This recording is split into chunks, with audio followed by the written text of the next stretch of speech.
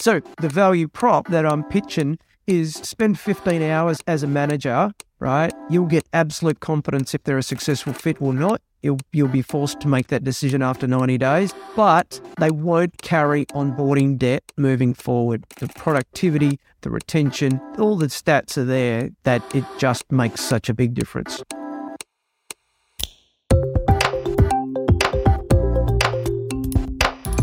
Hello and welcome to The Melting Pot. I'm your host, Dominic Monkhouse. The Melting Pot is a result of my hunger and curiosity for optimizing business performance, exploring corporate culture, customer addiction, and building high-performing teams. It's full of advice from my guests, entrepreneurs, fellow business authors, and examples from some of my work over the last few years, coaching the CEOs and leadership teams of some amazingly successful tech firms. The Melting Pot is my attempt to synthesize what I've learned along the way, to help you build a highly scalable business and realize the potential of your life's work. If you enjoyed the episode, head over to monkhouseandcompany.com/podcast to find today's show notes and more editions of The Melting Pot. While you're there, if you subscribe to the newsletter, you can pick up a copy of my new book, Plan B, How to Scale Your Technology Business Faster and Achieve Plan A. Enjoy. Hello, today I'm talking with and learning from Brad Giles. Brad is a business coach based down in Perth in Australia, somewhere where I spent a bit of my formative youth. Just after leaving M&S, I spent a year working down in Perth. Great place, very fond memories of the city and Western Australia. But today we're talking to Brad about his new book, Onboarded, which is a follow-up to his first book, which was Made to Thrive. And in Made to Thrive, he realized that he just touched on a particular topic, which was how do we get new employees to deliver faster? So assuming that you have a robust recruitment process in place and that you are hiring, getting maybe 85% success using something like top grading as a methodology, then why is it that companies still have staff churn, still are disappointed with the impact of new hires? And Brad settled on onboarding. So creating a job scorecard helps you recruit somebody, but then creating a role scorecard helps you get really clear on expectations. So we talk how to do that, how to get clear on expectations and the impact that will have.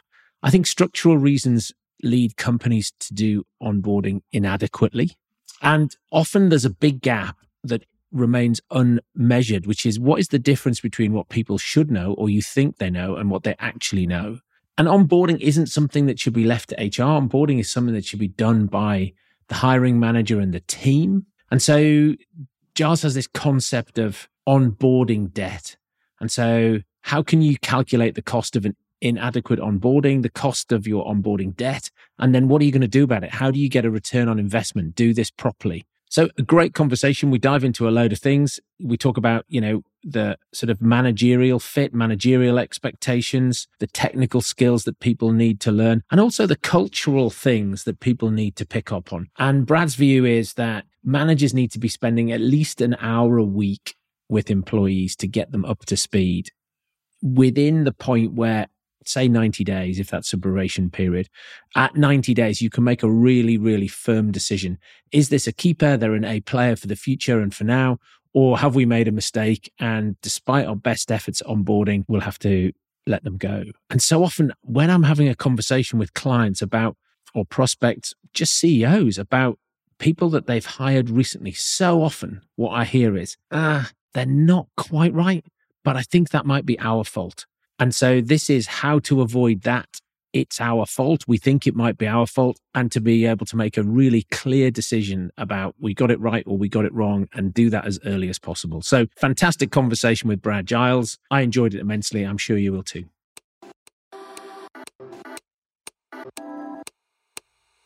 My name's Brad Giles, and I have recently launched a book called Onboarded, How to Bring New Hires to the Point Where They Are Effective Faster. Why, you might ask, my good man Dom? Well, the reason that I wrote the book is that the greatest source of misery in the workplace today, in my humble opinion, is people who don't understand how to succeed. They don't understand our expectations as leaders. They don't understand the culture, and they don't understand the technical and process expectations of the role or the business. And that misunderstanding is incredibly expensive, and it again is the greatest source of misery. In my first book, I wrote about this issue of misunderstanding in one aspect, and it was such a big issue, I decided to write a second book purely on the topic.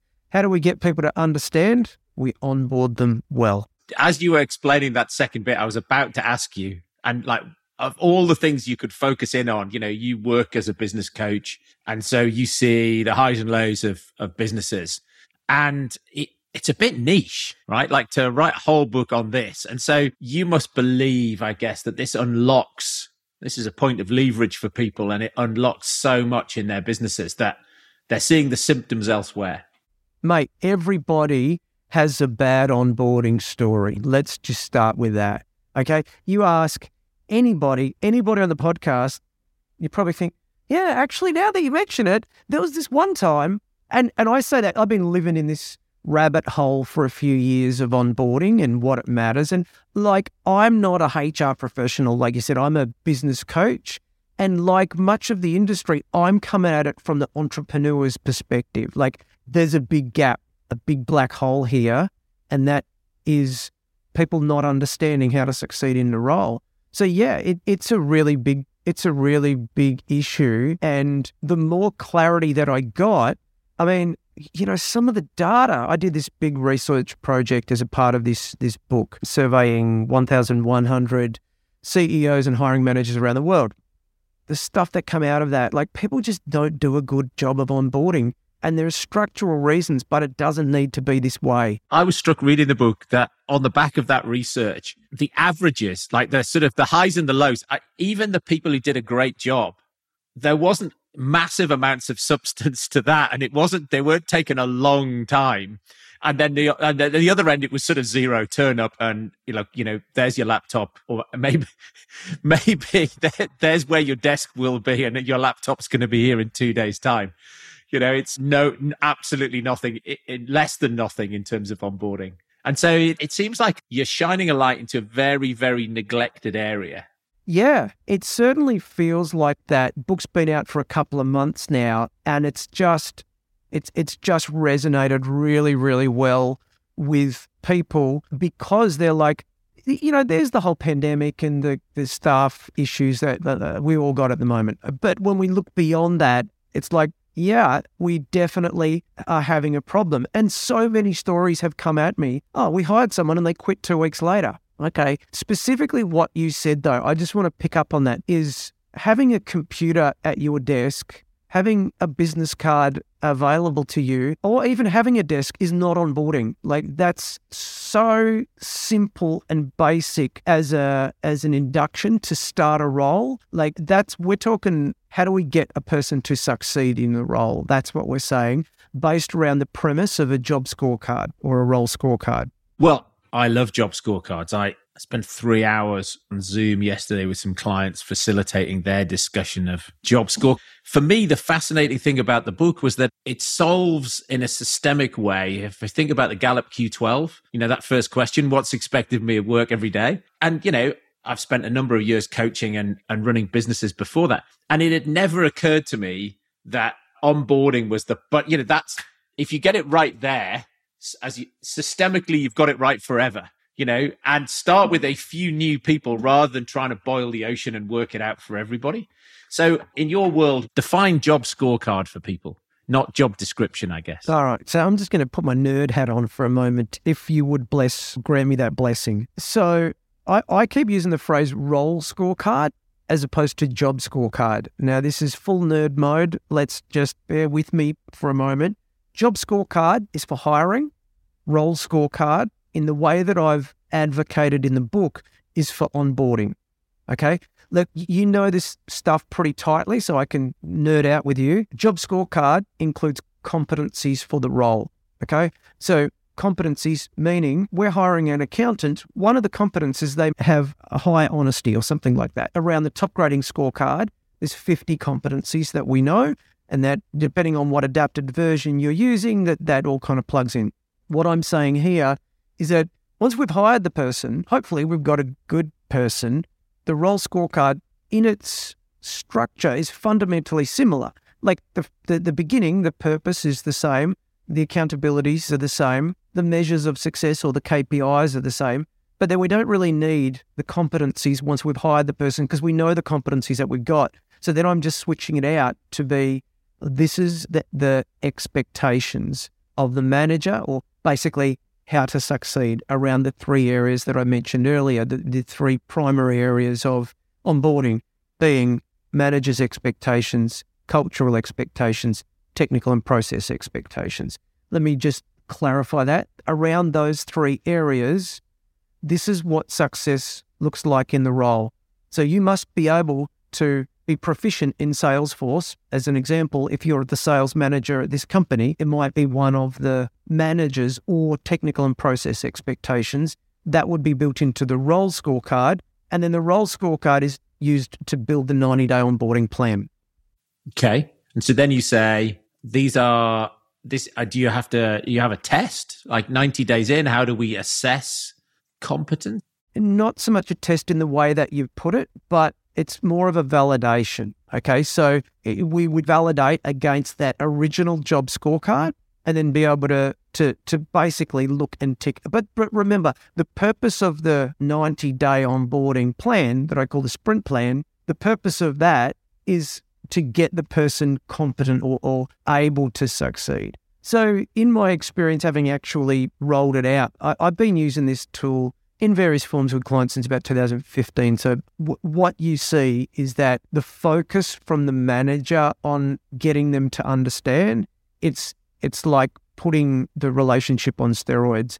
The A players, the right people, really step up, and it really shines a light and diverges people one way or the other. If they can't succeed in the role, it becomes really obvious within 90 days. Yeah, it's interesting because I have conversations in the UK. You talk in the book about probation periods. I quite often say to clients, let's assume we have no probation period, right? Let's assume that, because in the UK, you've got probation periods and you can, dismiss people without cause for up to 2 years. But really, if it takes too long to work out whether people are successful or not, we're just wasting more time and money. And so we want to know as soon as possible whether the person we've hired is an A player. We assume they are, otherwise we wouldn't have hired them. Assuming our recruitment process is robust, and you mentioned top grading, then we want to know as soon as possible that if we put the resources in, we get to a yes or a no decision. We want to validate that we've hired the right person. Absolutely. I mean, no hiring process can claim to get it right, whatever right means, 100% of the time. And, there's no substitute for the manager validating, yes, this person can succeed in the role. Ultimately, what does succeed mean? They live in the purpose. They have taken ownership of the accountabilities within the scorecard, and they're executing the metrics. Sure, we know that you play in sales, we know that there can be ramp-up periods. You don't expect a new salesperson to do budget on day one. It might take 3 months or whatever. But yeah, we're what we're trying to do, and I'm using the 90-day period. The research that I did, many countries around the world have a 90-day period, but maybe that's not the same. A, seek your own legal advice, and B, this is an example of best practice. It's your job as a listener to figure out how to make best practice work best in your firm. But having said all that, we want to force a decision at the 90-day point, which is successful fit or unsuccessful fit. If you can imagine, we're going down a road and there's a fork, we want to force the new hires manager to make that decision at that point. Yes. And I think really one of the things that struck home for me listening to the book was that it's the speed with which people are delivering value in the organization.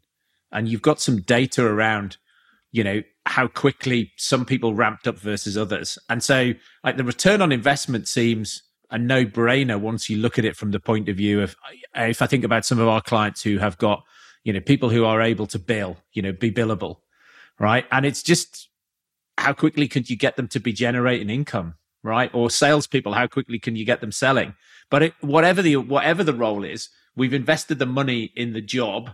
We want something back. Yeah. One of the people I interviewed was a guy called Mike Moreau. probably certainly a friend of the coaching community globally. You may or may not know Mike, absolute champion of a fellow in Texas, runs his own business there. And he just put it so clearly and succinctly. He said, I just want him to start making money as quick as possible. And he had quite a good onboarding process that, I took in a lot of things because I did the survey and a lot of interviews. And basically he said, we know that if they commit to 100 days, not 90, that's fine. 100 days, they've got to understand all of our systems, and they've got a highly systemized process to take them through that and spend time with the manager.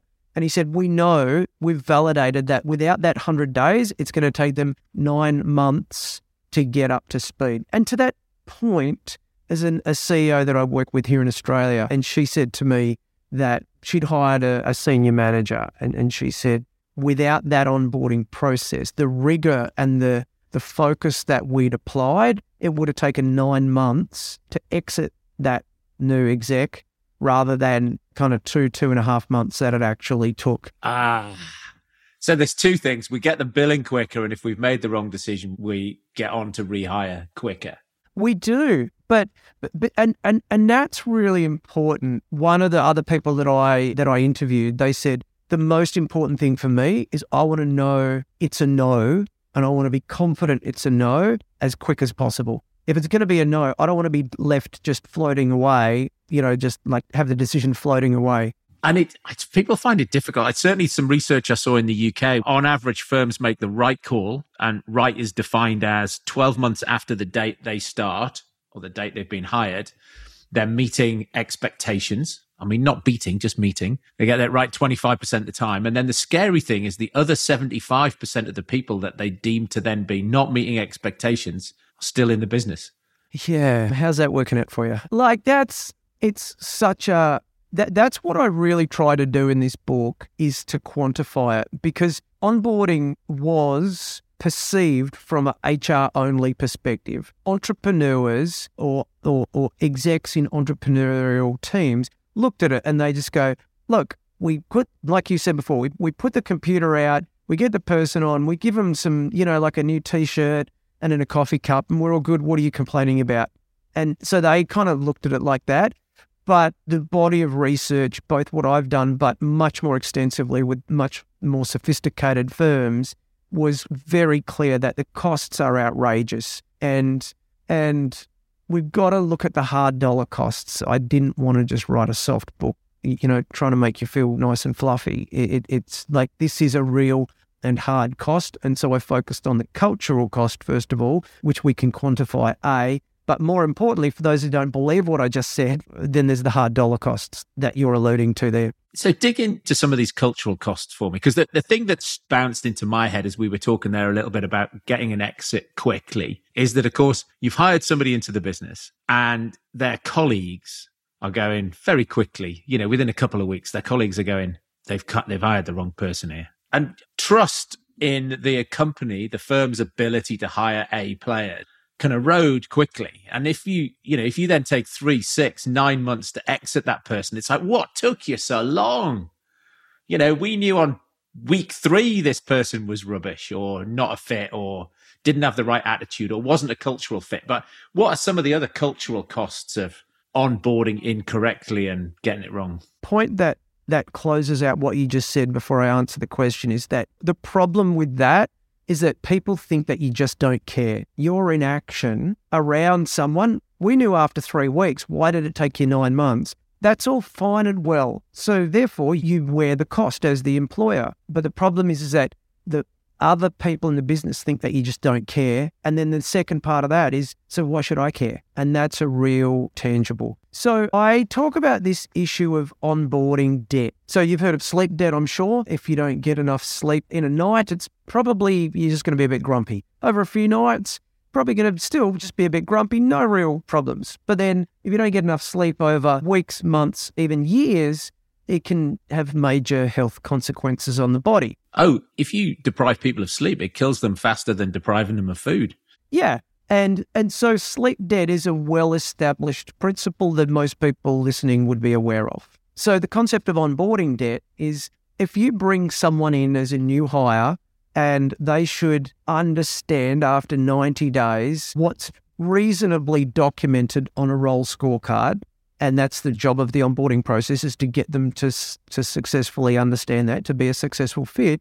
Well, without that process that I've described, if they just join and they start on the first day, how much do they actually understand given, okay, so you had a meeting on the first day, you met them during the interview process, maybe they've been in a few meetings, but it wasn't a real focused and targeted approach. Well, maybe they understand 30, 40, 50, 60, 70%, whatever it is, of how to succeed in the role. But the stuff that they don't understand, that absence or misunderstanding, that's at what I call an onboarding debt. So then you begin to multiply that across the business. So you got one person and they understand, let's say 65%. So you give them, you at the end of 90 days, without an onboarding process, let's say, you rate them. Managers' expectations, I'll give them 6.5. Technical understanding, I'll give them 6.5. Cultural, I'll give them 6.5. Let's just say, why? Because it's easy maths for me to do, to give it 65%. So that means that they've got 35% of the things in how to succeed in the role that they don't understand.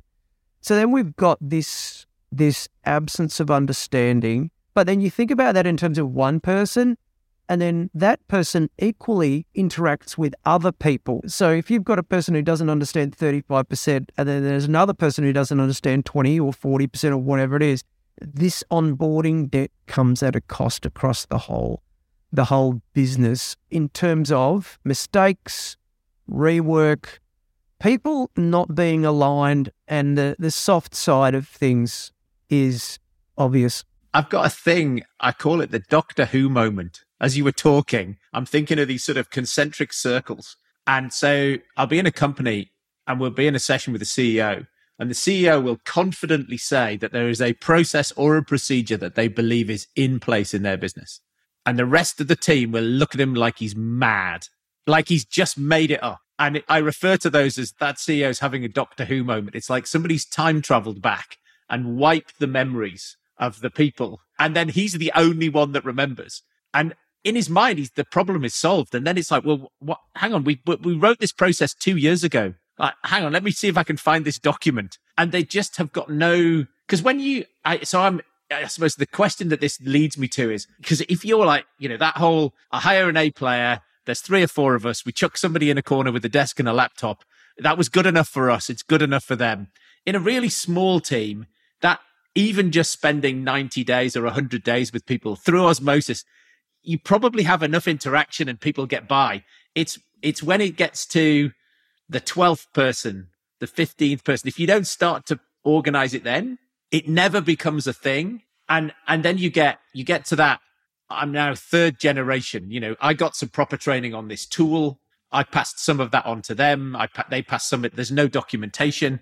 Like, you can actually see in organizations that, people end up using one small, you see it with people with like Microsoft tools, right?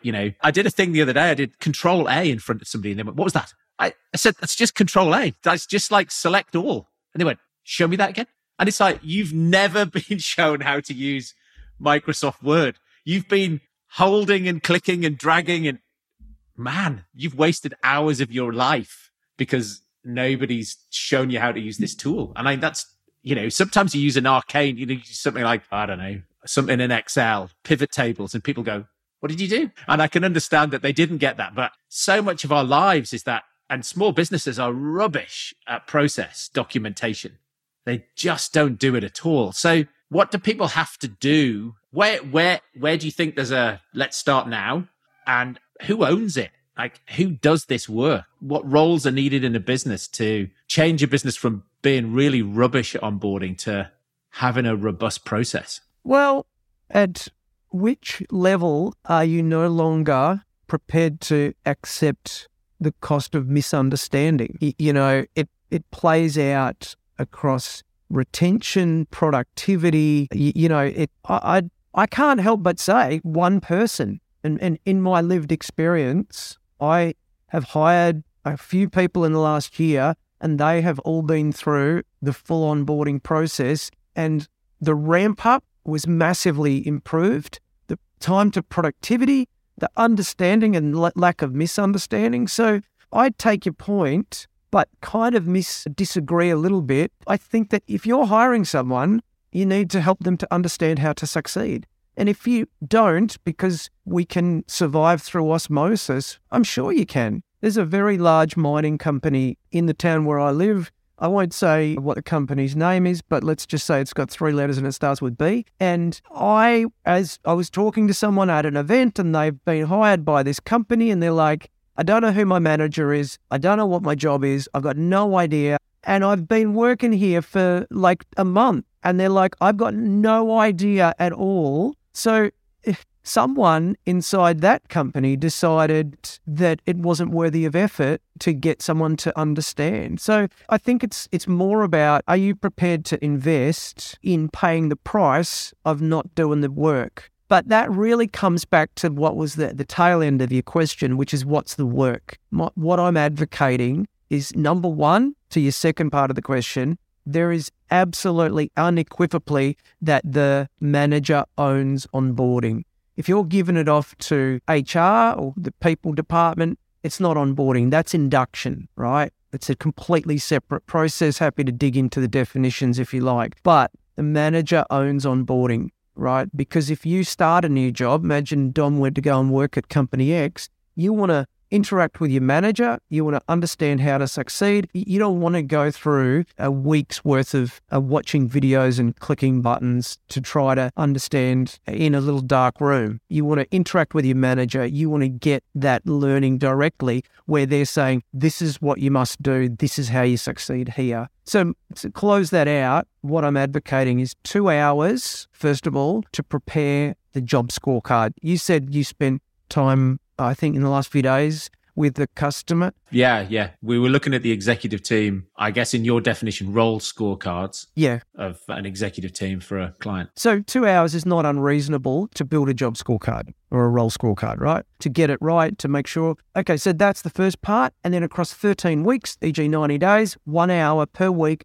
dedicated one-on-one meeting between the new hire and the new hires manager equals 15 hours approximately. So the value prop that I'm pitching is spend 15 hours as a manager, right? You'll get absolute confidence if they're a successful fit or not. You'll be forced to make that decision after 90 days, but they won't carry onboarding debt moving forward. The productivity, the retention, all the stats are there that it just makes such a big difference. And on the cultural side, what's the framework that you're using with clients so that people know the cultural expectations? Well, I'll define the other two. So managers' expectations. As your manager, I know that you can't succeed here unless, example might be something like, if a client cancels a meeting, you've got to rebook it immediately. Like just something little like that, but that is that manager's lived experience. So there's lots of little things that are between the cracks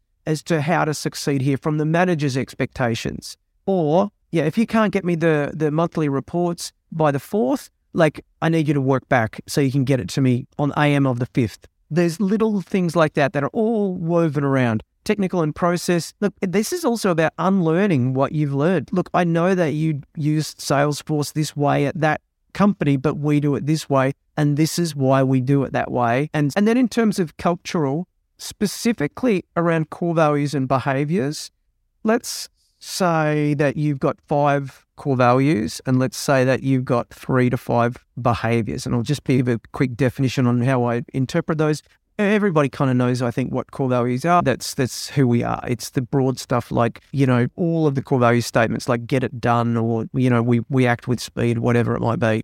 Core values can be difficult for managers to hold people accountable to. It's very hard to sit in a meeting room and fire someone when against the core value of get it done because you didn't get the report done. It's more qualitative than it is quantitative. So what I'm advocating is that underneath core values, we've got specific behaviors, which are, we always do this and we never do that. We always do that and we never do this. So very, very binary statements underneath the core values. And then to go back to your original question, if we've got the core values and the behaviors, maybe we've got, again, 5 core values and let's say 3 for each, 3 behaviors, or for simplicity, I'll say 5 behaviors for each. So 5 values, 5 behaviors. I'll get there eventually. What we've then got is a number of stories that we can generate as leaders that are reusable, because not everything in an onboarding plan is reusable, is tailored to the individual or the role. But then we can say,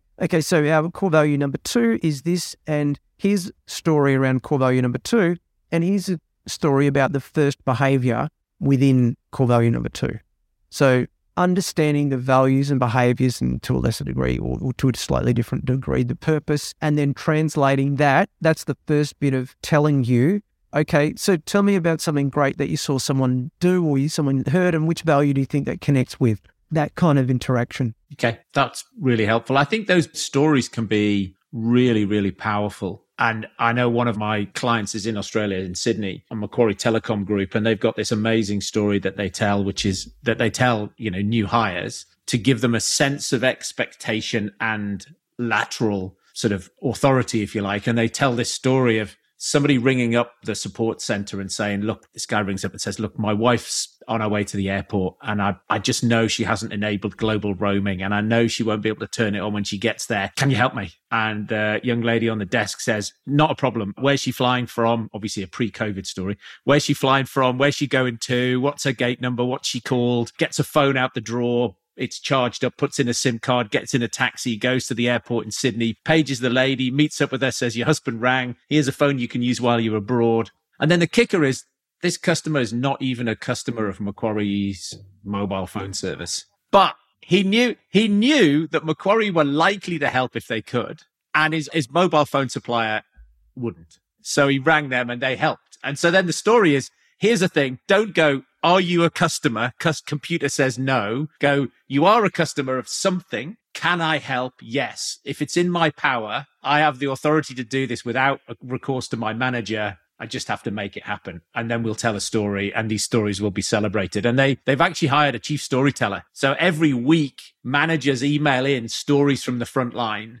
They get consolidated into a board pack each month. And from that, some of those stories get articulated in a way that they're fed back to the business as more myths and legends to retell. And I just think they just do such a lovely job of that. I love that. Think in the context of onboarding that there's a new hire in a little cubicle who's been given a laptop and it's got a PowerPoint presentation, and they're reading that story on a laptop compared to they're being told that story with all of the vigor that you just told it and the nuance. And that's an example of why we want the manager to own the onboarding experience. Because the thing is, people will have questions. They'll be comparing and contrasting their own experience, which is, I'm allowed to do that? Are you sure? You're not kidding me? Is this really true? Like, they'll want to sort of knock the rough edges off it. So if you just watch it on a computer, you've still got all those questions. They're unresolved unless you've had that conversation with your manager. Yeah, there's a place for processes in onboarding and hiring and induction to be automated, but people want to connect with their manager. They want to build a human bond with their manager. That's what the new hires tell people, and we know that that's what we need to deliver on. If we fail on that, there's a direct connection to attrition. Fab. Brad, what is it you know now that you wish you'd known earlier? I think that it's a journey. Life is a journey. I don't know if this is meant to be a business or a personal question, but I'm wrapping it up into both. It's that, life, it's a journey, and there's, in business as entrepreneurs, we can be unbelievably focused on goals and trying to achieve that goal. And once we get to X million, or once we get to this point, but it's just not about that. It's about the journey. And I've looked into people who are retired, spoken to a few, but moreover, just what are the people saying? This very successful business people after they've retired. And, they're saying it was the journey. It was when I was 20 and 25 and 30, and what was I doing then? So I think, when you get to 10 million or 100 million, or you sell, or you get a plane, or whatever it is that's on your bucket list, you look at the people who have exited their business, sold it, and then they get this idea to go and play golf. So they do, and then they realize that there's no life in that. And what do they want? They want that hunger and that vitality and that life that they had when they were scrappy and working hard and fighting, and that's the journey. So I think it's the journey. Okay. And as well as Onboarded, available from all good booksellers, what other inspiration should people seek? Where should they go to solve some of these challenges they have in life on the journey? I got two, just because I'm a rule break. So the first is actually a movie, okay? The first is a movie called Jiro Dreams of Sushi, Jiro Dreams of Sushi. It's available on YouTube, I believe. This chap, Jiro Ono, is an 85-year-old sushi cook, sushi chef, who started, I'm going to get the dates slightly wrong, but you'll take the principle and correct me when you watch the movie. He started his restaurant it's in a Tokyo subway station. You walk into the subway, you've got the McDonald's or the Burger King or whatever it is all through there, and then you've got this little Japanese sushi restaurant inside the Tokyo station. Well, this guy is the essence of mastery. If you've ever contemplated the meaning, this guy is a Michelin star chef operating in a subway station in Tokyo, okay? And the dedication to mastery is unfathomable until you watch it. For example, again, I'll get these numbers slightly wrong, but if you join as a chef, you'd think that you join a restaurant as a chef, you're going to get a 4-year apprenticeship and you'll come out and you'll be all good. Not at this place. They put you through something like 10 years of cooking rice, just cooking rice. And then once you've figured out how to cook rice, then they put you into like another 10 years of, the seaweed that they wrap it up, the sushi rolls. Then they'll put you on like another 8 or 10 years just working on that part. And then another 8 years. And they've got these people, they're like 50, 60 years old. And they're like, yeah, so now I've just graduated onto cutting up the fish. How long have you been doing it? Oh, like 35 years. Okay. And as an entrepreneur or someone who thinks about mastery, like it is just the most amazing movie. So Jiro, Jiro, Dreams of Sushi, I absolutely loved it. Again, it's something different, but yeah. Second one, very quickly, a book called Small Giants by Bo Burlingham. I'm sure you would have read it in your Dom, but Bo Burlingham was the editor-at-large for Fortune magazine way back when, before Mastering the Rockefeller Habits, before Great Game of Business. And he was looking at all of these big and successful companies, thinking that the only path was to scale.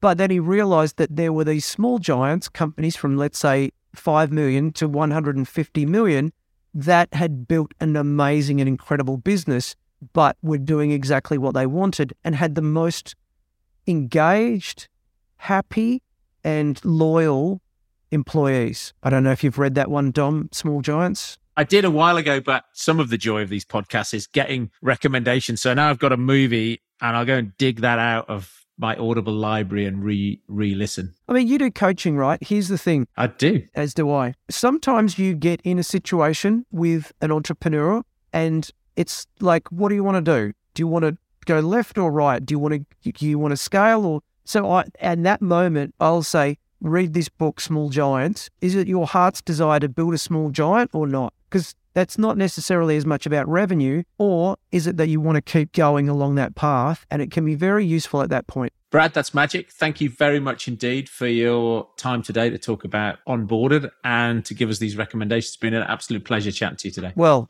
it is my pleasure as well. Thank you so much for the opportunity to chat, Dom. Thank you for listening. I hope you enjoyed that as much as I did. If you'd be kind enough to leave a review, it will really help other like-minded entrepreneurs find this podcast and grow our community. For all information relating to this episode, you can go to monkhouseandcompany.com/podcast, where you'll find some cracking show notes, additional reading and links relating to our guest. There you can also find my blog and past episodes of my Subjectively Not Crap newsletter, where I'll update you on the best articles I read that week, some recommended books and other podcasts. Thanks, and I will see you next week.